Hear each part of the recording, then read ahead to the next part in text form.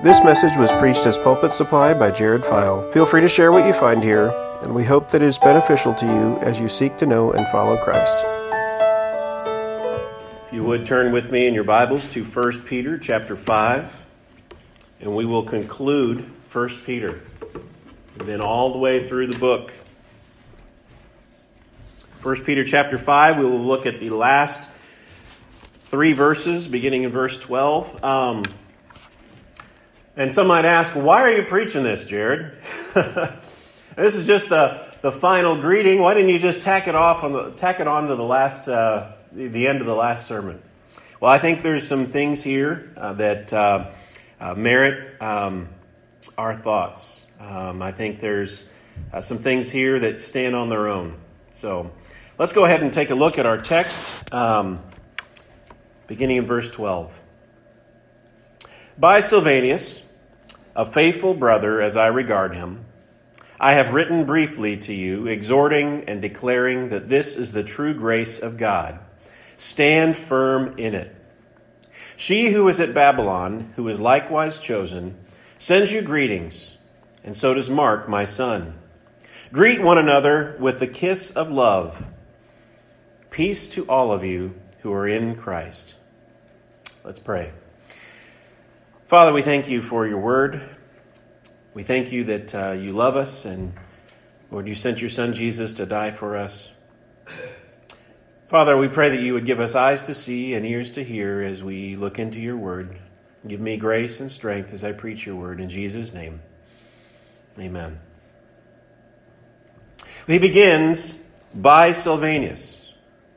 Well, as we've been saying from the very first chapter, Peter wrote this book, right? So what is this by Silvanus all about? He says, by Silvanus, a faithful brother as I regard him, I have written you. Well, Peter, he comes back and says, I have written this. But what is Silvanus's job in all this? And I think the Silvanus that it's talking about is Silas. It's the same one who went on the second missionary journey with Paul. There are two options that we can understand what he means by this when he says by Silvanus. One would be that Silas or Silvanus acted as a scribe for Peter. Like Peter dictated it, and Silas had been writing it down for him. That is a real possible option. I think that's what I used to think. And I've actually been persuaded by another position. The other position that I think is also a good position is the fact that the idea that Silas was the one who carried the message, who carried the letter. So Peter had written it, and he gave it to Silas, and he was the one who carried it to all the churches that received it. And the way that that is relevant, it says here, a faithful brother as I regard him. He's saying, Silas, this person who's carrying this letter to you, he's a faithful brother. I know him. And so when he gets to the church, trust him. When he gets there with this letter, trust him. It's trustworthy. I think that's the point of what he's coming across with here. He says, I've written to you briefly. Now, as I've been coming, I don't remember exactly the first Sunday that I was with you, but I believe it's taken us about a year. Now, of course, I haven't been here every Sunday, but it doesn't really feel very brief at the moment because it's taken us so long to go through it. But when you compare it to other books, you look at Romans, which is 16 chapters long. And then you've got Peter here that's only 5 chapters. Yes, it's briefly. It's a brief letter in comparison to the other New Testament letters we have. So he says, by Silvanus, a faithful brother as I regard him, I have written briefly to you, exhorting and declaring that this is the true grace of God. Now I think that sums up what the letter has all been about. In this letter, Peter has been exhorting and declaring that this is the true grace of God. Now, what has he been doing in these? He has been exhorting. Exhorting is whenever he was telling us, this is how we are to live. He's exhorting us. He's telling us, live like this. He's saying, love one another earnestly from the heart. He's saying, submit in whatever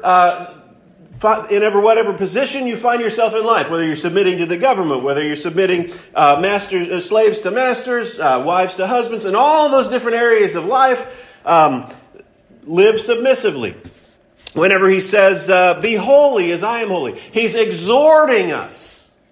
And that's what much of the letter has been about. If you go through the book, you see all these different sections that are exhortations to live out a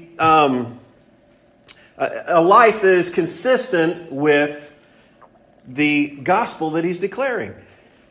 And he's not only exhorting, but he's also declaring. He's declaring that this is the true grace of God. Now, what are we getting at there? There are some sections, like I said, that are telling us this is how we live. And then there's others that are saying this is what God has done in Christ Jesus. Those are those sections where he has been declaring this is the true grace of God. And we can look at that from the very beginning. In the very first verses, Peter was saying, in his greeting at the very beginning, telling who he's writing to, he says, to those who are the elect exiles of the dispersion in Pontus, Galatia, Cappadocia, Asia, and Bithynia, according to the foreknowledge of God the Father, in the sanctification of the Spirit, for obedience to Jesus Christ and for sprinkling with his blood. From the very beginning, he's declaring what God has done for his audience and what he's done for us. He saved us. He did this according to his own foreknowledge, what he had decided to do from the foundation of the world. He has done this in the sanctification of the Spirit. The Spirit was involved in our salvation, in waking us up and opening our eyes and cleansing us from sin. And we've been sprinkled with the blood of Jesus, declaring that this is the true grace of God. And you can't get much further, and he's talking more about what it means as he's declaring the true grace of God. We've been born again to a living hope. That's the true grace of God. We didn't have to earn it. We didn't have to do anything. We didn't have to clean ourselves up and make ourselves better for God. But no, he sent his Son to die for us in our place so that we could be born again and be inheritors of the future hope that can never be destroyed. And in chapter 3, verse 18, again in that place, he's declaring this is the true grace of God. Verse 18 says, for Christ also suffered once for sins, the righteous for the unrighteous, that he might bring us to God, being put to death in the flesh, but made alive in the Spirit. That's the gospel in one verse. He's been declaring the true grace of God. And in that passage, he's saying that Christ suffered as a sacrifice for us. He was our substitute, the righteous for the unrighteous, that he might bring us to God. He has reconciled us. We were once alienated from God, and now he has made us friends. He has made us sons and daughters of the living God. We've been adopted into his family, being put to death in the flesh and made alive in the Spirit. Jesus was crucified on that old rugged cross, and yet he was made alive. He rose from the dead. He defeated death, and one day he's coming again, and we're going to live together with him forever. Amen? This is the true grace of God. That's what Peter has been saying throughout this letter. He's been exhorting us, live like Christians, and he's been declaring this is the true grace of God, that Jesus came and he died for us in our place, and we've been born again, and we have a future that is waiting for us that can never be destroyed. Amen. And he says, stand firm in it. Now, why would he have to tell us stand firm in it? Because there's a lot of false teachings out there. There's a lot of false teachings out here, and I'll just give a couple of examples. One might be the false teaching of legalism. A legalism that says, if you just follow all the rules, then you can be right with God. The problem is, none of us can ever do it. And legalism only leads to just being defeated. Legalism, if we live our lives just trying to be good enough people, in order for God to accept us, we'll end up going to hell as good people. And we'll be frustrated because we can never really measure up. And like it, another false teaching would be licentiousness or libertinism or liberalism. We can call it all by all those names. Basically saying, well, God loves us, so we don't need to talk about sin. We don't need to talk about judgment, anything like that. Let's just talk about all the positive stuff. That's another false teaching. Here, Peter tells us we have the true grace of God, that Jesus came into the world, that He died for our sins, that He rose again, and that we can be forgiven by trusting in what He did and not in our own works. Stand firm in it. Don't fall into one of the counterfeits. Verse 13, she who is at Babylon, who is likewise chosen, sends greetings. Is there some lady there at Babylon? Where was Peter writing from? Well, a couple of things we need to get to here. One, Babylon was probably used symbolically here. Babylon in the Old Testament was the empire, the reigning empire of the time that took the people of Judah out away from Jerusalem and took them into captivity in Babylon around 586 BC. Here I think it's being used symbolically of Rome. Rome was the world power at that time. And so Peter was probably writing from Rome. And it says, she who is at Babylon. Now, who's the she? Is it some lady? Some unnamed lady? No, I don't think so. I believe he's speaking of the church that was there. You see, in English, we don't have feminine and masculine nouns like they do in other languages. Sometimes we do, like boy and girl and things like that. But in other languages like Spanish and French and Greek and Hebrew, you have feminine or masculine nouns and adjectives and all those kinds of things. So when it says she, church is a feminine noun. And so you might think of songs that we sing. I think maybe the church's one foundation may refer to the church as a woman. And just think about the fact that we are the bride of Christ. The bride of Christ. It's a feminine idea. And so whenever it says she who is at Babylon, he's saying the church sends their greetings. How is this useful? How is this useful to us? Well, you have missionaries that you support here, don't you? There's one named in the bulletin, the Lieways. Do you guys support them? We haven't. Haven't before? Okay. And then you have other missionaries, I'm sure, that you do support. These believers here in Rome, they had care and they had concern for other believers in other places of the world that they may never have even met. And I think in the same way, we as believers today ought to have a care and a concern for our brothers and sisters around the world. Our brothers and sisters in places like China, in places like Afghanistan, places like Bolivia. All over the world, there are brothers and sisters of ours, some who are suffering under mighty persecution, and we ought to care for them. The church there in Rome, and it says they were likewise chosen. He reminds us of the very first chapter where Peter said that his audience, the churches he was writing to, they were the elect exiles. They were chosen. And here he's saying the church there in Rome or Babylon, it was chosen in the same way that they were. Sends their greetings. And then it says, so does Mark, my son. Now, who's this Mark? Well, I think probably the first Mark we think of would be the gospel writer Mark. And I think that's probably right. Mark, tradition tells us, ended up being someone who followed around Peter, and many of the stories that we get from the Gospel of Mark probably came from Peter. That's what tradition tells us about the Gospel of Mark. Also, we know a little bit more about this Mark. Mark was also probably called John Mark, and he had gone on the first missionary journey with Paul. And yet, when things got tough, he bailed. He went home.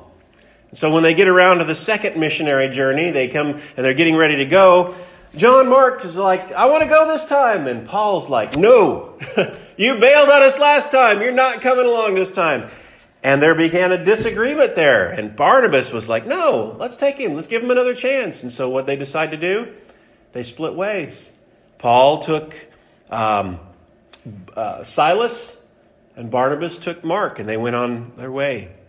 We know later Mark ended up with Peter, and he ends up becoming useful. This person who had at one time bailed, this person who at one time had given up because it got too hard, there was redemption for him. And he was useful, and he wrote the Gospel of Mark, and he was there as a disciple of Peter, and he sent his greetings. Then he says, greet one another. Oh, this is the hard part. This is the fun part. He says, greet one another with a kiss of love. What is this getting at? Now, in our culture, this may seem a little strange. We don't go around kissing one another in public, do we? And if we did, we'd probably get slapped in the face. Maybe we've seen this in movies about different cultures and things like that. Whenever you meet someone, you might give them a little peck on the cheek, mwah, mwah, two macho guys doing that kind of a thing. Well, that's what they do in many other cultures. This was nothing romantic. There was nothing wrong about this. This was just saying, show a culturally appropriate physical form of affection. And we might translate that in our culture to do something like greet one another with a holy hug or a holy handshake. The point there is that we are to show one another culturally appropriate physical forms of affection. In the early church, that may have been kissing each other on the cheek. And we have other ways of doing that. And this goes along with what Peter has been saying all along. Love one another earnestly from the heart. And when we love one another, we're going to do that. We get a chance to be around one another, and we notice somebody may be down and they may need a hug, we're going to do it. And when we greet one another, we'll be happy to see them, and we'll reach over and shake their hand. That's culturally appropriate physical forms of affection. It shows our love for one another. And that's been one of the hard things about the last 2 years. Because we've got the government telling us, keep your distance, wear a mask, don't get too close to each other. And it's been hard. It's been hard. As Christians, we love one another when we want to be together and we want to meet together and we want to be able to give that hug or that handshake whenever it's needed. There's a longing in our heart to be able to do so, and I think that's what Peter is getting at there. And finally, he says, peace to all of you who are in Christ. Peace to all of you who are in Christ. He closes the letter that way, and that's what the gospel has done for us. It's brought us peace.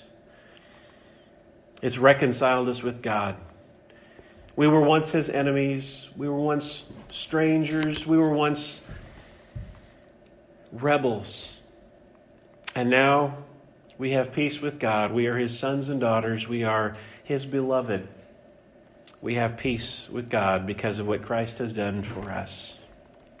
So in the end, what I think this text comes down to is